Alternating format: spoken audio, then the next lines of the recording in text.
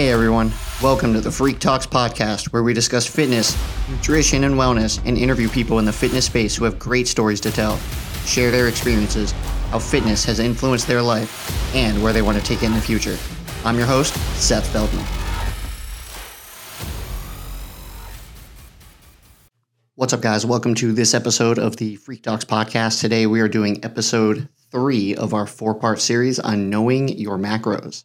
And today we're covering protein. And if anybody here has ever seen that viral video from the early 2000s where the guy's screaming at his mom because he can't find his protein powder, that's what we're talking about today.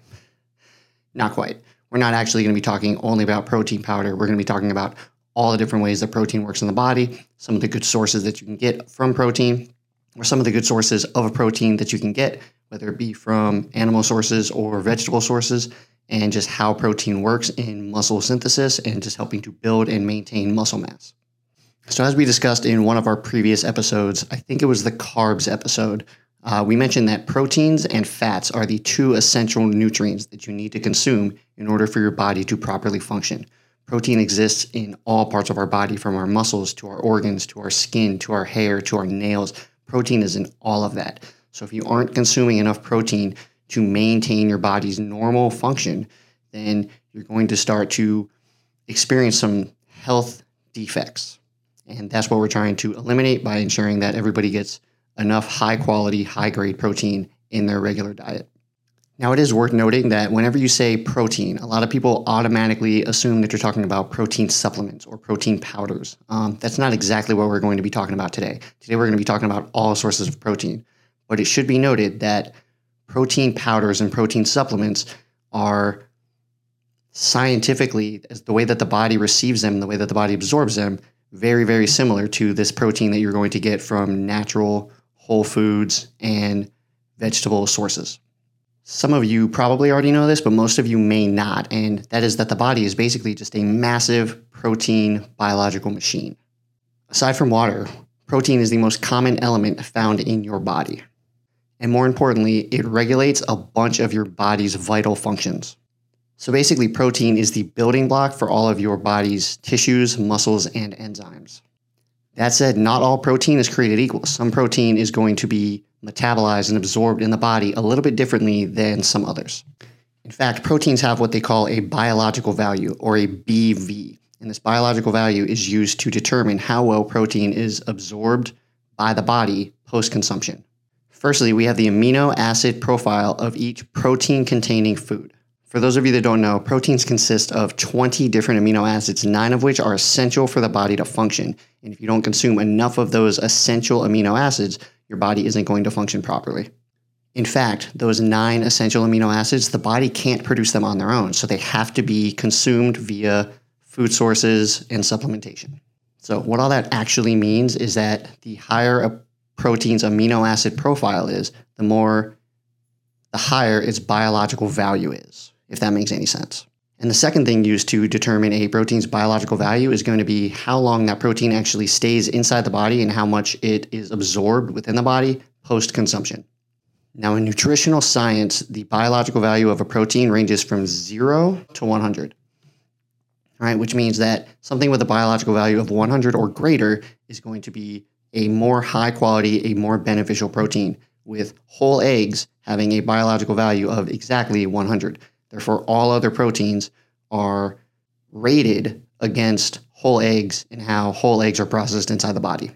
And that's one of the reasons that so many people utilize some sort of a whey or an isolate protein supplement, because those typically have a BV of 100 or greater, which means that the body is using a lot of that protein in order to help build muscle mass, stop muscle breakdown, all those kinds of things. Some of the most common forms of protein are going to be in that whey or an isolate protein supplement: whole eggs, milks, egg whites, fish, beef, chicken, rice, and nuts. So ultimately, what all this means is that you should be prioritizing lean, high-quality animal sources for your protein, as they're going to have the highest biological value, and therefore the protein is going to have a higher rate of absorption and is going to go to work more for you in building your muscles and maintaining and retaining your muscle mass. Protein is also a critical part of the processes that help you carry oxygen throughout your body inside of your blood. as well as help keep your antibody levels high to help fight off infections and disease, which is critical at this point in the world. So how much protein should you be eating in your regular diet? That's really going to vary for everybody. So if you are on in the last podcast, we talked about aerobic versus anaerobic. If you are on more of an aerobic cycle, you probably don't need quite as much protein as you would if you were in some sort of an anaerobic cycle. So if you're doing a lot of weightlifting, a lot of high intensity interval training, a lot of sprinting and jumping, those types of movements, you're definitely going to need a lot more protein in your regular diet in order to help build and maintain that muscle mass, as opposed to if you're in more of an aerobic cycle, then you're going to need a lot more fats and carbohydrates in order to help push your body into those long bouts of energy use and energy expenditure. I say on average, you probably want to, at a minimum, 10% of your calories need to come from proteins. And then anywhere from 30 to 40% of your calories coming from protein is usually pretty healthy. When I start working with nutrition clients, we usually start at about 40% protein and then kind of maneuver and work our way around there based on what their goals are, what their current dietary habits are, whether or not they're having trouble getting all of their protein in, those types of things.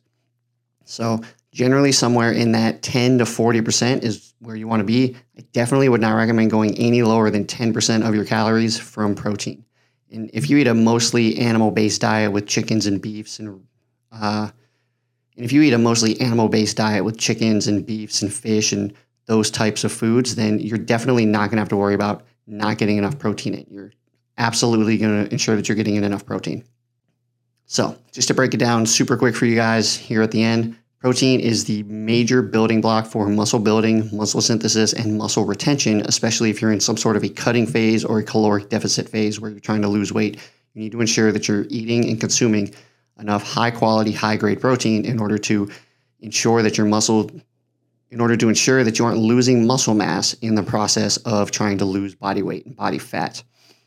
Protein is also essential for all of your organs, your tissues, your hormones, your nails, your hair, right? Probably didn't get enough protein. For those of you listening, I'm pointing at my head right now. Probably didn't get enough protein back in the day before I started working out more regularly.